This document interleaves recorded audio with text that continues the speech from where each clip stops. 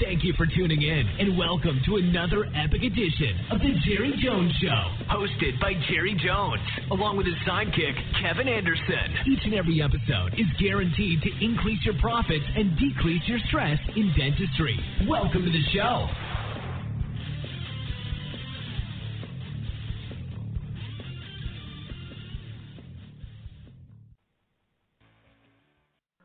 Hello, everyone. Jerry Jones here, and I'm bringing you another mini dental audio business series, or Business of Dentistry audio series, however you'd like to arrange those words.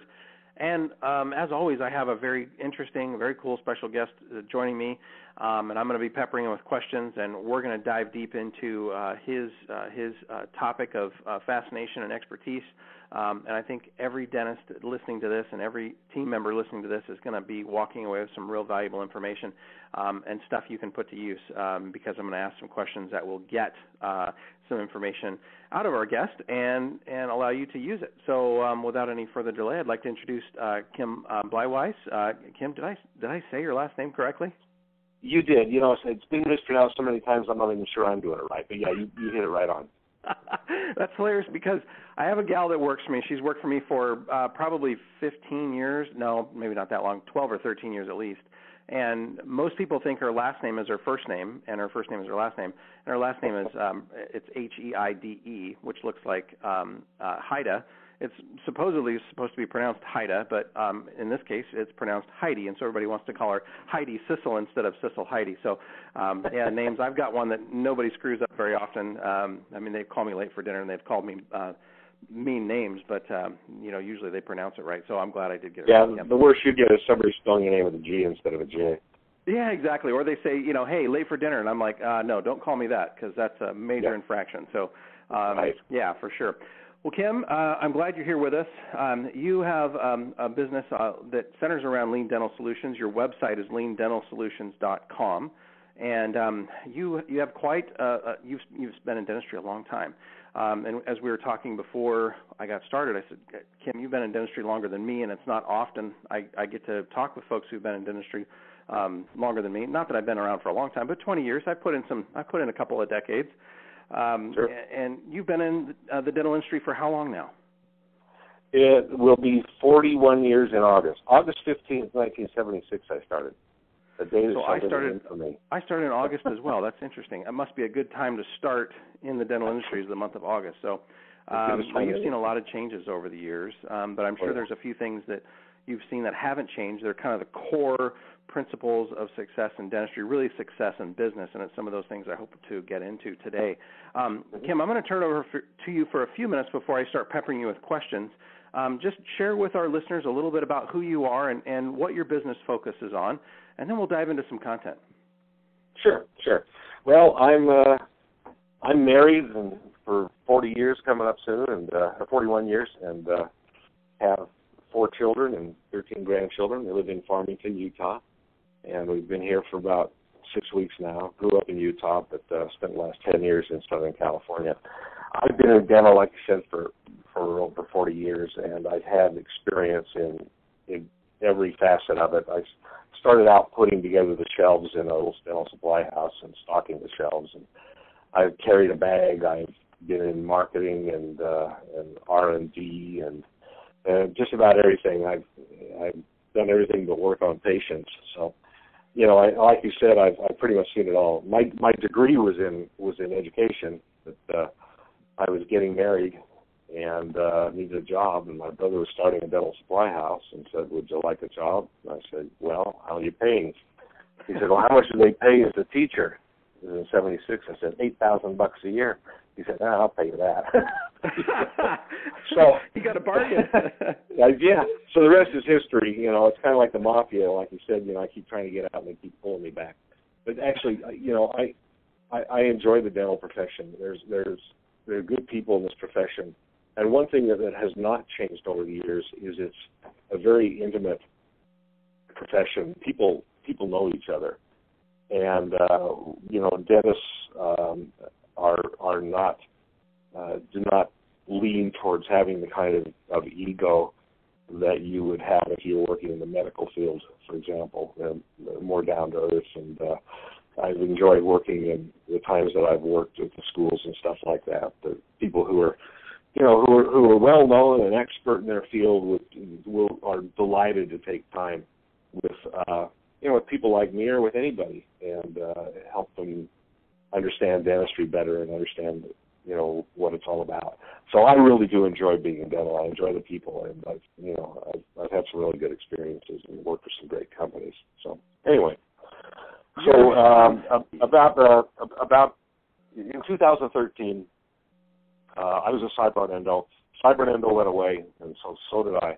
And I decided to go into business for myself. I decided I needed a product to sell. I wanted to use my expertise that I picked up at Cybron Endo, which was a Danaher company, for helping people run more lean in their dental practices. But also, I felt like inventory control was something that was sorely lacking in the industry. So, I came up with an inventory control system and released it to the market in 2014, and so here I am. Anyway, yeah. There you go. You mentioned something that I don't know if I certainly don't talk about enough, and I think it is worth mentioning because these are limited. We're on this call, if you will, for a limited time, but it's important repeating. I've found that that the folks involved in the industry are pretty darn special. They're nice people. Okay. Every industry has its bad apples and the annoying people, but that's just part of it. But there is certainly a lack of ego. There is certainly a more down-to-earth, humble, approachable, what I call real and reachable to dentists and their teams. If there are any hygienists listening to this, sometimes hygienists have more of an ego than the dentists. Not that I've ever come across that in my entire life. Oh, no, not at all. But you're right. Just some really great people. I left dentistry one time, and I was gone for a period of 3 years for a non-compete. And I came back. I had sold my business, and I was like, you know what? I really miss the people. I miss doing what I did. I loved it. I was good at it. I'm going back. So it's been over 20 years interruption in there for a period of time, but great industry, great people. So when you left Cybron Endo and you decided to open your own shop and hang out your own shingle. Why did you choose? What was it? Did you see something lacking? Did you see a major need? And if you did, what kinds of things sort of said, hey, Kim, this is a major need. This is something I can help dentists with. What sort of alarm bells were going off? Well, from a very specific, narrow way, inventory control hit me because it was rare I was ever in an office that knew how to control their inventory and control their inventory costs. On a broader sense, one thing that I had noticed is that their dentists, and this isn't meant to be any criticism, it is what it is. Dentists are not necessarily the best managers in the world. They don't know a lot about business, and of course there's a thriving profession of people who are out there consulting, teaching dentists how to manage their offices better because they don't get the training they need when they're in school on how to manage offices. And so, my belief was there are plenty of people out there to teach them how to manage their employees. I wanted to figure out a way to help people find ways to be more effective in their use of time and space and resources. And so I don't know how many people have heard of lean management. It goes back, and like I say, Cybron Endo and all that was owned by Danaher. They use the Danaher business system, which is based upon the Toyota way, Toyota Motors. And I don't know if you've heard of that book. People can go out and get it. But it talks about lean management, and the idea is you go in and you cut out everything that is not an efficiency, and make things so that it's called doing a Kaizen, which is these simplified things. So basically an example of a Kaizen, and I'm not real good at this personally. I'm looking at my desk and it's a mess. You know, so if I were to Kaizen my desk, then I would have just what I needed on my desk and nothing else. My phone's going to be where it's the easiest place to get it. My computer's going to be where I'm not going to get a stiff neck by, you know, and basically those things, I've done that. But when it comes to something, and that's kind of on a micro level. On more of a macro level, if you look at Cyber Endo, when we Kaizen a manufacturing procedure, we'd go in and move all the machinery out of the manufacturing facility, and then go in and then meet and get some ideas and go in and map out with pieces of paper and everything where this machine should go so it flows to that machine so that this person can do this and that person can do that. And so then I looked at it and thought about, well, what about a dental office? What if in a dental office a dentist could do something that would save them half an hour a day? If they just stopped and said, just once in a while, it's called continuous improvement is the philosophy. So what can I do to improve my practice? And stop and look and think about it. Okay, if I move that box there, I won't have to walk around it every time I'm going from operatory 1 to operatory 2. That's a crazy example, but that's an example. And it can get to the point where you're going, you know what, if I am not inventorying 6 months worth of bids, the place where I'm storing that stuff, I could put a charting station with a laptop. And then, you know, my hygienist or whoever could go there and make the notes so that when the person's up at the heads of the front desk to check out, you know, all the stuff's up there. Whatever the case may be, it's a matter of getting the employees together and going and saying, what can we do to make things more efficient, to make the practice better, and everything from, like I said, moving boxes to giving better value-added service to the patients. What can I do to make the patients want to come back? What little thing can I do? It doesn't have to be a big thing. Let's talk about that in staff meeting. What can we do? What's one thing we could do to make our patients happier? And, you know, doing those sorts of things. And so that's how lean management works, is you troubleshoot stuff. If things aren't working, then you go through and you ask yourself why 5 times. You know, why didn't this work? Well, because of this. Well, why did that happen? Well, because of that. Well, why did that happen? Well, because of it. And by the time you've asked yourself that question 5 times, you found out what the root cause is of whatever the problem might be. Mm-hmm. And so there's a lot involved with this. I recommend that, you know, there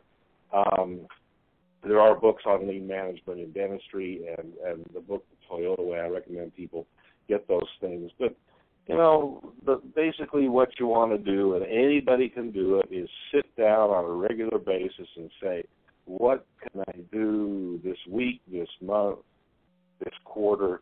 It's going to make this practice more efficient, more effective, more profitable, kinder to patients, whatever the case may be. So, anyway. Yeah. You just kind of explained what my office has been through in the last 5 months. We made a string of hires in January.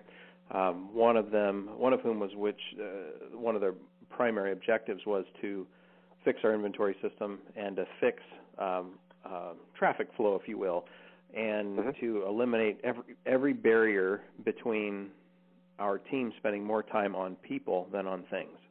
And that's how we sort of looked at it, is the idea that the notion that we're not being effective with our guests. We refer to our patients as guests in my office. We're not effective with our guests if we're spending time on things. And so by eliminating the amount of time we spend on things, we have more time to spend on people. And when we spend more time on people, we have more time to get to know them. We have more time to understand their concerns. We have more time to treatment plan. We have more time to deliver care. we have more time to do the things that matter as opposed to reorganizing the chairs on the deck chairs on the Titanic. And it makes them say, hey, I got the best dentist in the world. I love them. They treat me well. They do this, that, and the other thing for me. 5 stars on Yelp. I mean, that's what that's what it's all about. Yeah, absolutely. And similar to the approach that Cybran would take in the manufacturing, our dental assistant, lead dental assistant, essentially what she did is she came in on a series of weekends and gutted our office. I mean, and when I say gutted, I mean everything that was not required to deliver top-notch care was removed. That included cabinetry. That included doors. That included, I mean, you name it. I was, there were a few of my members who were here on a weekend for an event, and I took them in there to show them what was going on and why. And they were all very fascinated by it. But essentially what she did is she took everything away and then re-added that which only was required over a 90-day period. And the reasoning there is if we didn't need it during a 90-day period, we wouldn't ever need it again. And it was unbelievable. Now here's the fallout, because that's the good news. The bad news is you lose people because we lost a hygienist. Not the end of the world, but she could not handle the idea of having less and that it was more. Had everything sort of in her mind that this is what I need to practice hygiene. And one hygienist got it, the other one didn't. One left, we still have the other one, and she's a huge advocate for what we've done. We lost a couple of dental assistants, and I mean, whatever. People leave and come and go for their own reasons and whatever, so it's not a big deal. But unbelievable difference in the way, in the efficiency. I can't believe it. And our supply costs.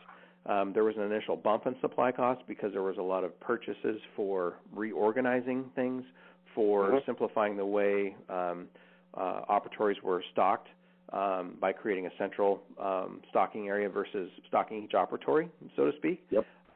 Things like that. I mean, our supply costs skyrocketed for like 2 months, but now they are a fraction of what they were previously. And I was sick to my stomach to see all of the product we had, how much of it was expired, how much. I mean, we had, and I'm not kidding, a 5-gallon bucket full of instruments. I'm not kidding. I was sick to my stomach to see the waste because nobody could find it. Nobody knew where it was at. I didn't know where it was at. I didn't know we had it. So it was huge amount of wasted money over time. But now that everything is visible, it has changed. It's changed our world. So is that sort of what you're getting at and what you envision when you say, the idea of inventory control and lean management? In other words, doing more with people and less with things? That's exactly it. That's exactly what I'm getting at.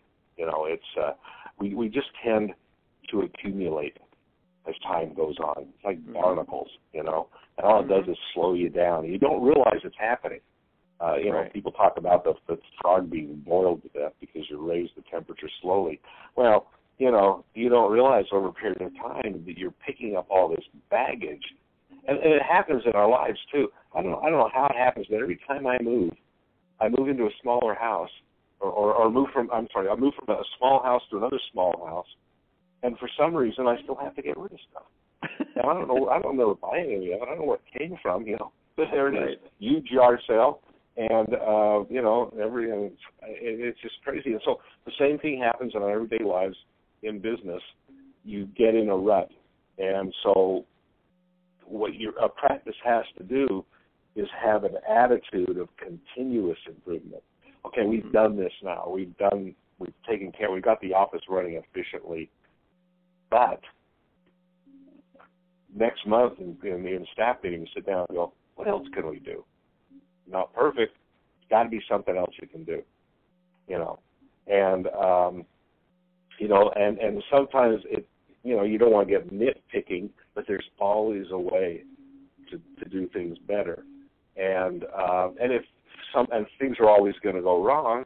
And if things go wrong, you sit down and figure out why. You find out the root cause as to why. Mrs. Jones says, "I'm never coming back again."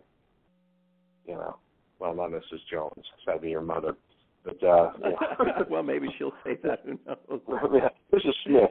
So Mrs. Smith, for some reason, says, "I'm never coming back again." Why? Why? You got to ask yourself why. Why isn't Mrs. Smith coming? This may be important. It might be important to know why she's not coming back again. You know, you lose patience. Dozens of Mrs. Smiths. Well, yeah, I mean, you lose patience by attrition or whatever the case may be. There may be a real reason, or somebody. You know, you find out seems like we got a lot of people that are rejecting our the treatment plans we're giving them. Why is that? Let's start asking ourselves questions. You know, you're just always trying to fine tune things, asking questions. Why is this happening? Why did that happen? How can we make things better? I mean, you don't want to be obsessive compulsive about it, but you know, you just want to have that philosophy. So as people are walking through the practice during the day, your employees, then they're kind of on alert, you know, and they might see some just little teeny thing that nobody ever noticed just because they're thinking about it.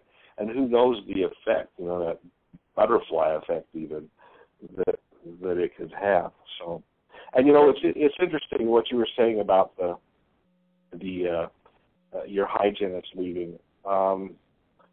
It's hard to separate with people when they don't want to.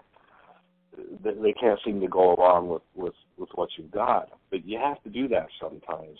Mm-hmm. And I have a potential customer I was talking to today.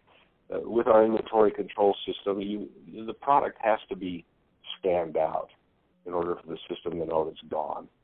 And, you know, so they collect the labels, and once a week or once every few days they scan all of it out.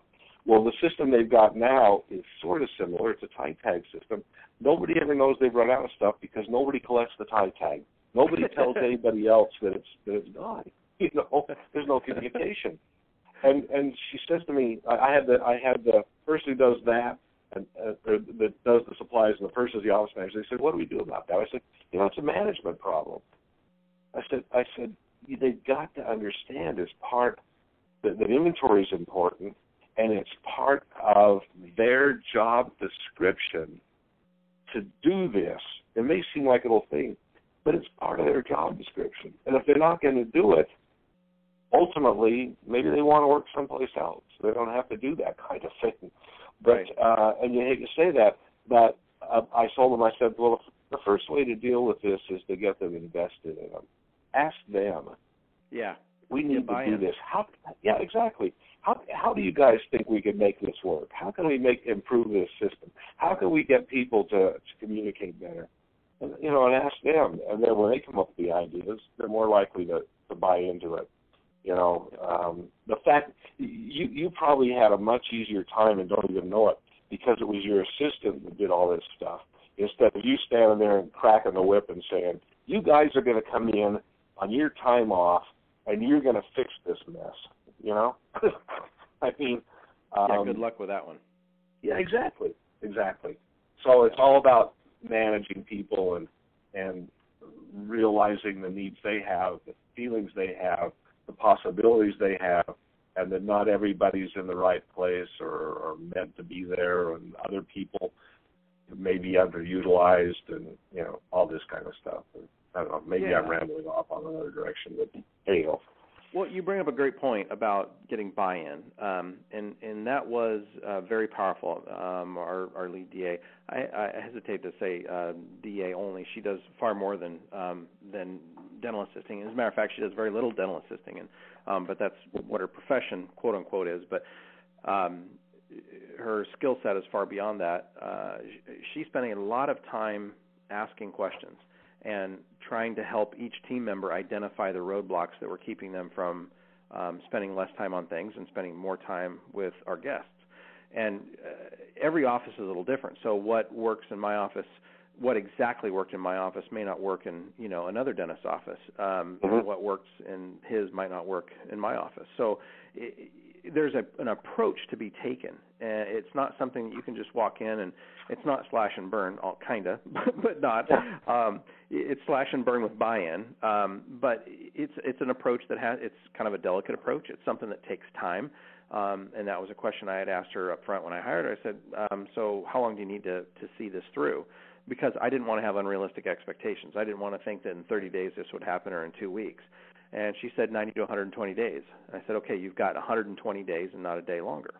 So I set a deadline. I set an expectation, a deadline, and we agreed to what she would accomplish during that period of time, which she's done absolutely marvelously well with. And that is an example of getting, of communicating with your team, getting an understanding of what their goals and intentions are, finding out how long it might take them, and then holding their feet to the fire if it's required. I didn't have to ever one time crack the whip. If anything, I kind of had to hold her back a couple of times in moving forward, just to make sure that we had everybody on board that we thought was ever going to be on board. And even if you do it the right way, you're going to lose people. It's just the nature of the beast. But you said one other thing, and this visual crept into my mind. And you said, as we go through life, whether it's in business or in our home, whether it's, and I think the same thing goes with our psyche. The longer we're around, the longer our business is around, the longer we live in our homes, the more shit accumulates. And that goes for our brain, the more garbage that we buy into. Children have no preconceived notions about how the world is supposed to work. They see everything as, sunshine and roses, because that's all they know. And as experience beats us up, we begin to attract, negative thoughts about ourselves, about other people, about whatever. Businesses do that same thing. They attract a lot of crap, a lot of garbage. And a dental office that's a startup has a lot less crap in it than one that's been around for a year, 2 years, 3 years, 4 years, 10 years, and 50 years, for crying out loud. So I got this image in my head of a ship, and there's a reason why ships get hauled out of the water. There's a reason why every fishing boat gets hauled out of the water once a year, and it's because you said the word, barnacles. Barnacles build up, and a barnacle changes the shape of the hull. It changes the efficiency of that hull. It requires more fuel to move that boat a mile than it would otherwise. And the same thing is happening to dental offices. So it's a great visual to imagine. Once a year you got to hoe your practice out. I do that in my shop. I work from home, but I'm in a separate building, big 36 by 36 foot shop with an office inside it. And once a year, if not more often, I'm making a run to the dump. I don't know where this crap comes from, Kim. Just like you said, you move from one house to a small. Where does it? I don't remember buying this. Where did it come from? Well, the other day I took a load of stuff, and it was pallets. I had like 6 pallets. I don't even remember getting these 6 pallets, but they take up a lot of room. So this happens in the dental office. Stuff is in your way. Like you said, stepping around the stool every time you go from operatory 1 to operatory 2. Well, move the stool or get rid of it. I mean, when was the last time somebody sat in it? And start asking that why, and the 5th time you're going to, get to the real root of the reason. So really some sage advice that you're giving here. I want to spend a little time on inventory, because I think you started the conversation there, and there's so many quote-unquote systems for inventory. If you had to give every dentist advice on some core concepts to understand about inventory, because I don't think, inventory is one of those items on a P&L that sort of creeps up over time. You've got a dog like I've got a dog. That's my we staff. Should have our dogs doing this, by the way. Mine probably wouldn't bark much, but I don't mind, by the way, and neither do my listeners. They're used to it. Thanks. But I guess my point, my thought here is, are there some universal truths about inventory management that can prevent supply cost creep, that can prevent this loading down, the slowing down of the ship cruising through the water at an efficient rate? So in other words, are there maybe like 3 or 4 big ideas that you could give any dentist about getting a handle on this, on the inventory side of things? I think that I'll tell us a couple of stories that your fans may not like, but I'll take the freight for it. Of all the years I've been in this business, the first story is one that I have personal experience with. In the Salt Lake Valley here, back in around 1980 or so, there was a fire that destroyed a building that had 4 or 5 dental practices in it. And I was with Deseret Dental Supply, a local dental supplier at the time, family-owned. And what we did was immediately, we found out about it, we had all the dentists over to our conference room with their insurance people and had a meeting to, to get things, the ball rolling on them, to get them back in practice. We also called around to other dentists in the valley to find out who would have space for these guys to practice. And I say guys, they were all guys back in those days. For these guys to practice dentistry and not lose their patients and things like that while they were waiting to get back up and running. We did everything we could. Now, of course, we weren't running this wasn't a ministry, we were hoping to get their equipment and their supplies and stuff like that. But we did go above and beyond Call of Duty and did all kinds of things like this and did everything we could and gave them fair pricing and all this other kind of stuff. So a month after they were all back up and running, my uncle, who worked for the company, went into one of the dental offices and said,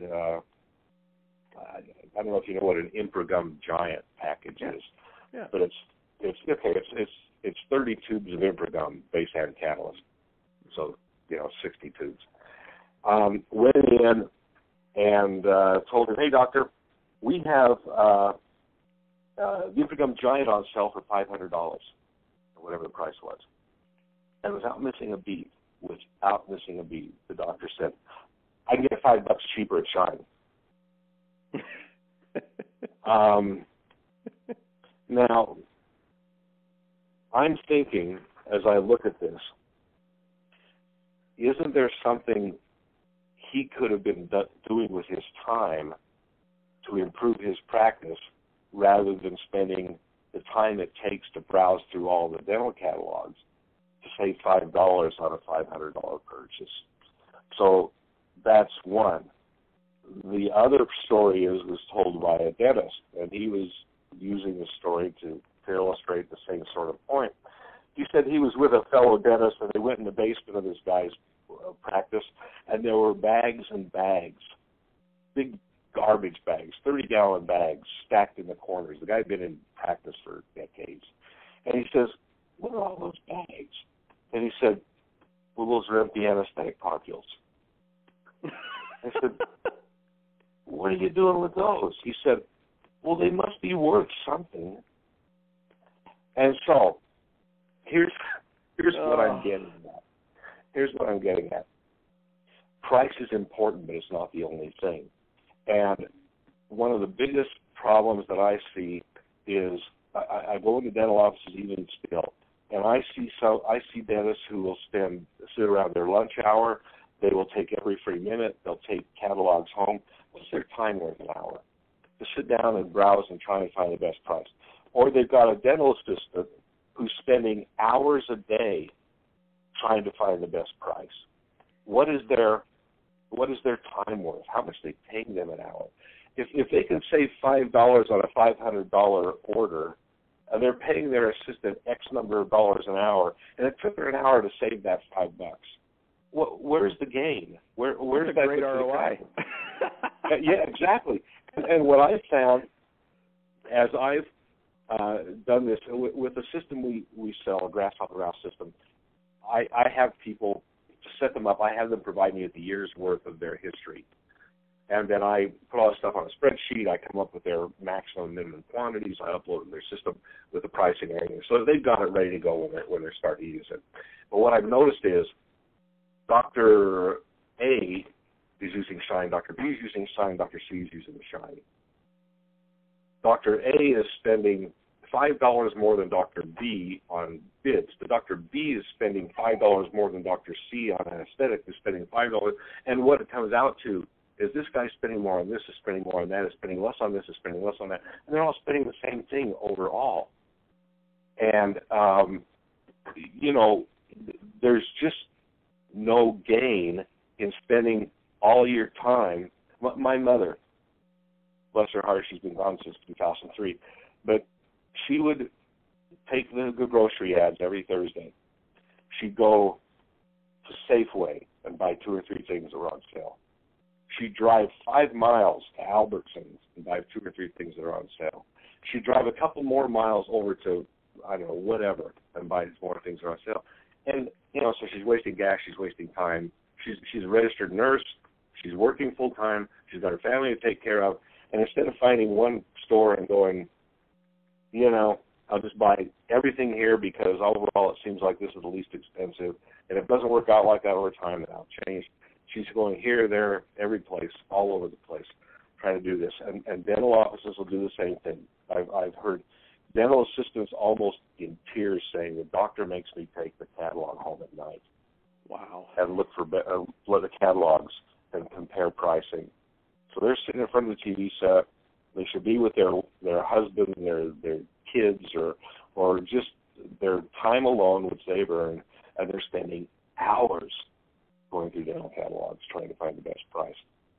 The price is not everything, and you can waste dollars reaching for nickels and dimes. The thing to keep your eye on is what we've been talking about, the hidden costs of doing business, the things you don't see, the barnacles, the things that are slowing you down.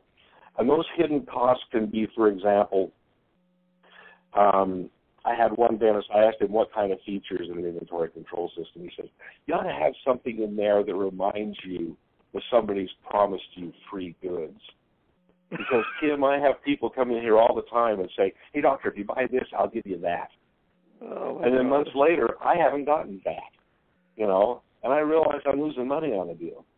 Or another, you know, I can tell you, and there are some really good dental reps out there, but there are also reps who you hand them back something and say, I don't want this, take it back for credit. They take that, okay, I'll get you credit for it. They walk out in their car, they chuck it in the trunk. And, I don't know, 6 months from now, they decide to Kaizen, you want to use the terminology, their trunk. And they pull out this box that you gave them 6 months ago, and they go, where did that come from? Where did I get that? In the meantime, you're just too busy to have noticed that you didn't get a $25 credit on something. There's money that's gone. You don't have the time to bird dog it, to be paying attention to that, to doing those kinds of things. Those are the hidden kinds of costs. Stuff that's been promised that hasn't delivered, things sent back for credit where maybe you haven't gotten credit for them. All these kinds of things add up. So you make sure you have a way of controlling your inventory, not just your prices, and you get people to work with you, dental reps, if you want, who will help you, who will buy into the fact that you need them to help your practice be the best practice it can be, and that you expect them to be a partner, and if they're not going to do that, then you're just going to go someplace else. Or, you know, and I see a doctor I know personally, I've known him for years, and he was one of our beta testers for our inventory control system. And I was talking to him, he moved offices, and he says, Kim, he said, you wouldn't believe it. He said, I threw $20,000 of outdated impression material in the dumpster when we moved our office. I said, geez, what happened? And he said, well, my assistant was kind of sweet on the XYZ rep, and every time he needed to make his goals, he'd load her up with impression material, apparently. So what the dentist did, his reaction is now here. He's the dentist. He's managing a practice. He's got all these things to worry about. He goes out and lectures on the road. You'd probably know his name if I told you. And he's taken over the ordering of his supplies in his practice because he can't trust anybody to manage it. And so that just shouldn't be.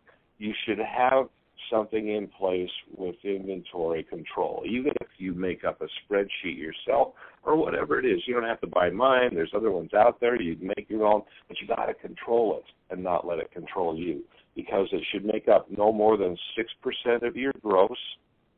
And if you're offsetting, if you're going, oh, well, I'm only spending 5%, yeah, but what percent of your gross is being spent by you saving that 1%. If it's nothing, if you're running really lean and you can do that, that's terrific. But if you're doing all these other kinds of other things that we're talking about, that we're discussing here, there's no game. It's a zero-sum kind of game you're playing, and it's just not worth it. Just right. Throw away the glass car peels. Buy the dang box of Imperdum Giant and forget about the $5.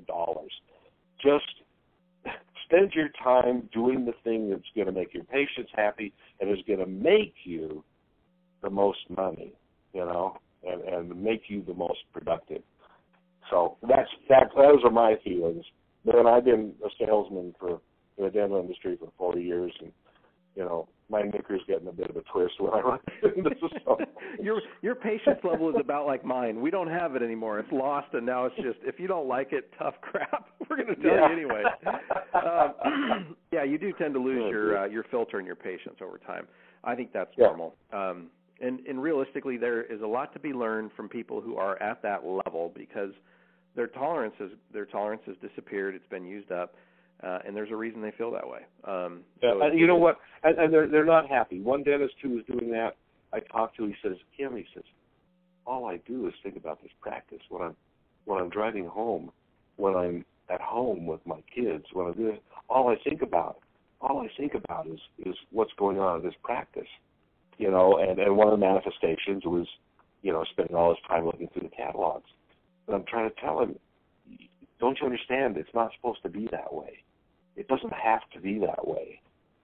You're going to drive yourself into a statistic someday, and I've seen them, where you can end up, just saying, I'm done with life. Not done with dentistry, done with life. Right. And, things can just go off the rails if you're not careful. And some of these little things can be manifestations of that. So there's other ways. There's happier ways to deal with things in your practice. Make them profitable. Make your practice profitable and happy. I think you find that, obviously, in your practice. You've given your people, their reign. You've let them do the things that they're talented at and do those things, and it's led to, what if you'd taken that same assistant and said, no, I don't want you doing that stuff. Here's a stack of catalogs. She'd already been gone. I'd have lost her in probably a week. Exactly. Yeah. Hey, you said something about, and this is a question I have a difficult time answering. I kind of think I know the answer, but I'm not certain, and I'm going to rely on your 2 decades more than me experience and your experience in the supply industry, because I have no experience in the supply industry. Well, other than what they say: if you can't dazzle them with your brilliance, baffle them with BS. So go ahead, let me have it. All right, so you got it. So why do dentists? I'm not one, and so I can ask the question, and I can, I'm not trying to sound mean, but why do dentists fixate so dang much on supply costs when it represents 6% of their overall income? Why do they get so hung up on supply costs when they should be concerned about overtime? When they, are they staffed appropriately? Do they have instead of worrying about supply, should they be worrying about where they can get more new patients and open an additional hour or 2 or a full day, opening on Saturdays, maybe being open from 7 a.m. to 7 p.m., Monday through Saturday. I mean, why do so many doctors get hung up on supplies? I mean, they're such an insignificant component of the practice. Yeah, you need them. Yeah, they're an expense, but why is there so much attention? I mean, Mike Abernathy, I know Mike, great guy. We've spoken at the same events together, but he started this company, this organization called Best for Dentistry, and it's all centered around saving doctors money on supplies so they can compete with the big chains. I don't know what the big chains are paying, probably 4.5%, 5.5% for their supplies on average. I don't really give a crap. I can raise my prices and offset that and deliver more value than a big chain, so I don't care. But why do they get so hung up? Why? Well, let me back up a little bit. I think it is an important portion of your overhead, but it shouldn't be obsessed on. Okay, it can be controlled, and it should be controlled, but people let it control them. And that's the question you're asking. And I think one of the reasons is it's a very discrete metric that's easy to measure. It's easier to look at it. You can run a report that says this dollar amount right here, that's what I spent on supplies, and this dollar amount right here is my billables, and I divide this number by that number, and this is what the percentage comes out to. And, they can, so it's a very discrete thing they can get their hands on and look at, whereas, change, Jerry, is hard. It's really hard. And things can seem very complicated if we don't understand them, and very daunting. And so it's hard for somebody to go, it's easy for somebody to go, okay, well, this is a dollar amount. I can work with this dollar amount right here, instead of going, how do I work with people? How do I be a better manager? How do I make my people more productive? All right. How do I make my customers happier? So it's a thing versus people issue. Exactly. So it's something I can obsess about, but I don't have to talk to anybody about it or solve a problem with another human. So it's something I can doing control. Dentistry. It's like I get to do this filling, and the tooth isn't going to talk back and scream at me or argue. Exactly. Yeah. Okay. Yeah. All right. And that may be part of the, maybe an overgeneralization. My brother used to say, and I didn't necessarily agree with him. There are some people who are like this, that, dentists work in this little bitty hole all day, so they can get very focused on small things. Yep. And, whether you agree with that or not, the thing is, it's easy to get wrapped up in things you understand at the expense of things that could really be helpful to you. And if people can just overcome their fear of change and just say, you know what, I'm not going to think about supply cost or price right now. What I'm going to do is I'm going to think about what can I do to make my employees more, or how can my employees be more productive? What is there in the office that can, is there a way, okay? Instead of me trying to save 1% on my supplies, how about, is there a way I can increase production by 1%? Mm-hmm. How can I do that? Mm-hmm. And as they look at things like that, then, 1% increase on production, you're going to look at a 6% of that 1% as being cost of supplies. It's a very small amount. And, but a 1% of production isn't a huge goal to look for. And but it can be deals done. With people, though, right? It does. It deals with people. It does. So when you ask that, it's like, okay, so we're going from a thing to people. Yeah. So I've got to, how do we get another patient in a day? And let's look at it this way. How can I get in one more patient a week? Just one more patient a week. That's all. Just one. It takes time to think about stuff like that. And it takes some creativity. And frankly, at the end of the day, most of us are just too tired and too stressed and too whatever to have to deal with things that are kind of intangibles, if you know what I mean. Yeah. Things you can't really get your hands around. And but you can always go back and look at your supply bill. It's right there. It's dependable. It's going to be there. And so. But if you were talking about leadership, it throws everything off because it's dealing with people in a real mushy abstract versus. I used to know a dentist.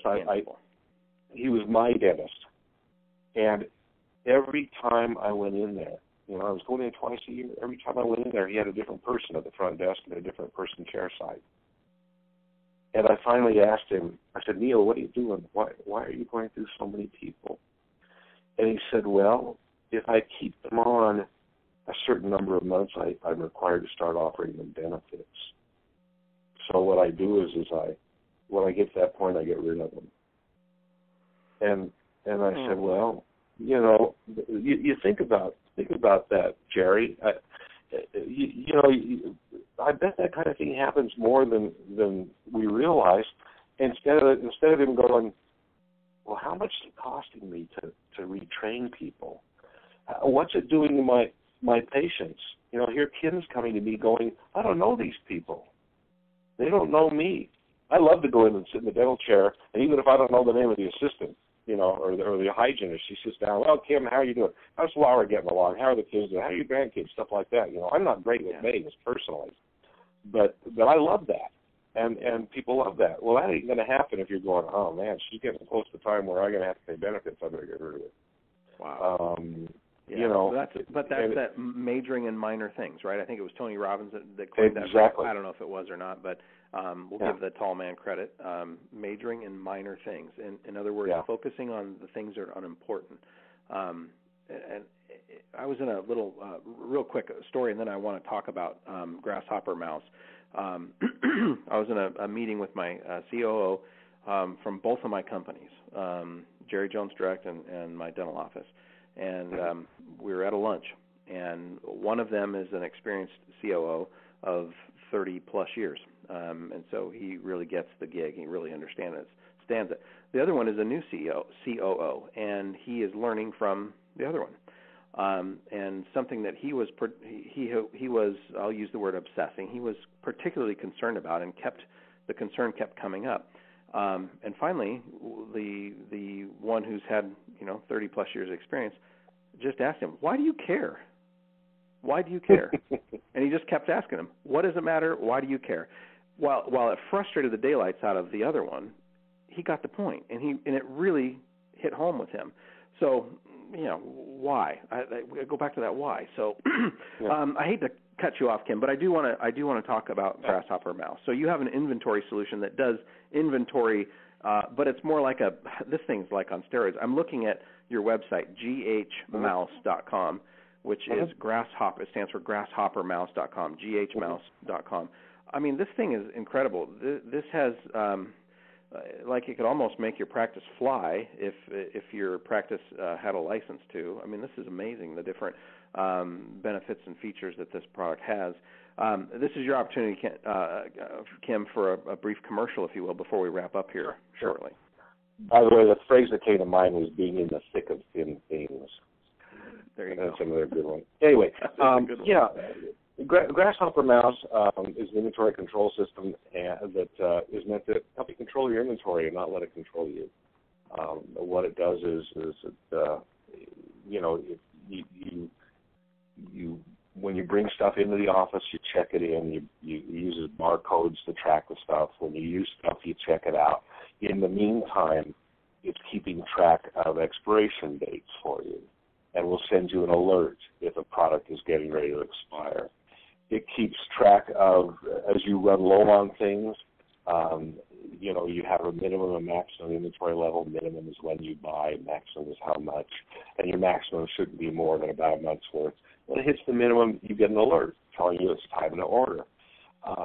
When you have a warranty that's running out, you get an alert 30 days ahead of time to tell you, so you can get go ahead and get your equipment, maintained. If you've sent something back for credit and you don't tell the system you've received credit within 45 days, it reminds you. So you don't have to worry about bird dogging credit memos. It's going to remind you. If you've sent something out for repair, you tell it what day it's due back. And if it doesn't come back on that day, if you don't check it in, it reminds you and says, where's your handpiece? Yeah, it was due back today. If you were promised free goods, buy 6, get 1 free, 30 days from the time you tell it you're supposed to get free goods, it says, where are your free goods? You haven't told the system you've received your free goods. Where are they? So it makes us you just don't have to think about the stuff, is what it's all about. So when stuff comes into stock, you label it, you scan it into stock, you put it away, and as stuff comes out of stock, you scan it out of stock. You can use the system for Patterson, for Shine, for Darby, for Costco, for the corner grocery store, for anything you want to track in the system. You can track in the system. I've got accounts that are tracking the stuff they buy from Amazon, the stuff they buy from OfficeMax, the stuff they buy from Shine. You can track it all because it's all costing you money, and then that way you just don't have to give it a second thought. So that's what it's for. It's not a system for ordering. It's not a system for receiving only. It's a system for controlling your inventory, so you don't have to give it a second thought. So boy, inventory that's kind of more. Yeah, this is really cool. Well, I'm on the site. I'm encouraging all of our dentistry clients. And by the way, I have no financial interest in this at all. I don't get a kickback of any kind. This is just me looking at this product going, this is something you ought to look at. If inventory control is something that you're concerned about, which you should be because you're running a business, you need to check this out. Get a hold of Kim. Go to ghmouse.com. Kim, you have a demo that can be requested as well, a free demonstration on how this process works.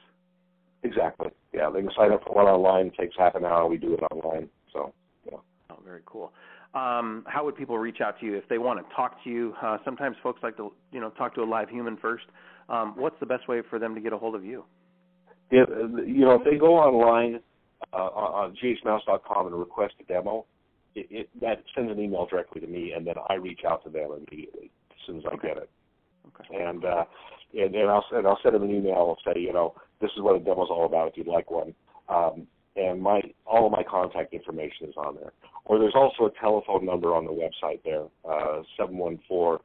714-912-4183. They call that. That's my office phone.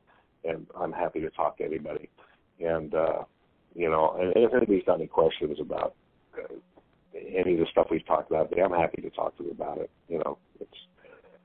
I don't charge them for that kind of stuff. It's just who we are, what we do, make the business world better. So anyway, I love the approach, and it's this whole concept, putting it into terminology that anybody can understand. This people versus things.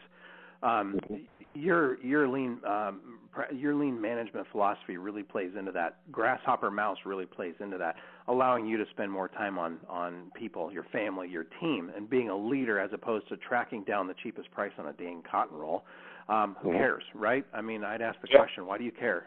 Add 1% to your income, and then you don't care about a 6.5% supply cost. So you're over 0.5%. Work on it when you can. It isn't important like the people. So. Kim, your time's been valuable. I've learned a lot. I've really enjoyed getting to know you some more. And I would encourage our listeners, if you want to hear more from Kim, I would love to have him back on as a guest. And so let me know if you'd like me to schedule another time with Kim, and we can get deeper into this philosophy and maybe dial in a little more on some of these concepts. So, Kim, thank you for your time, sir.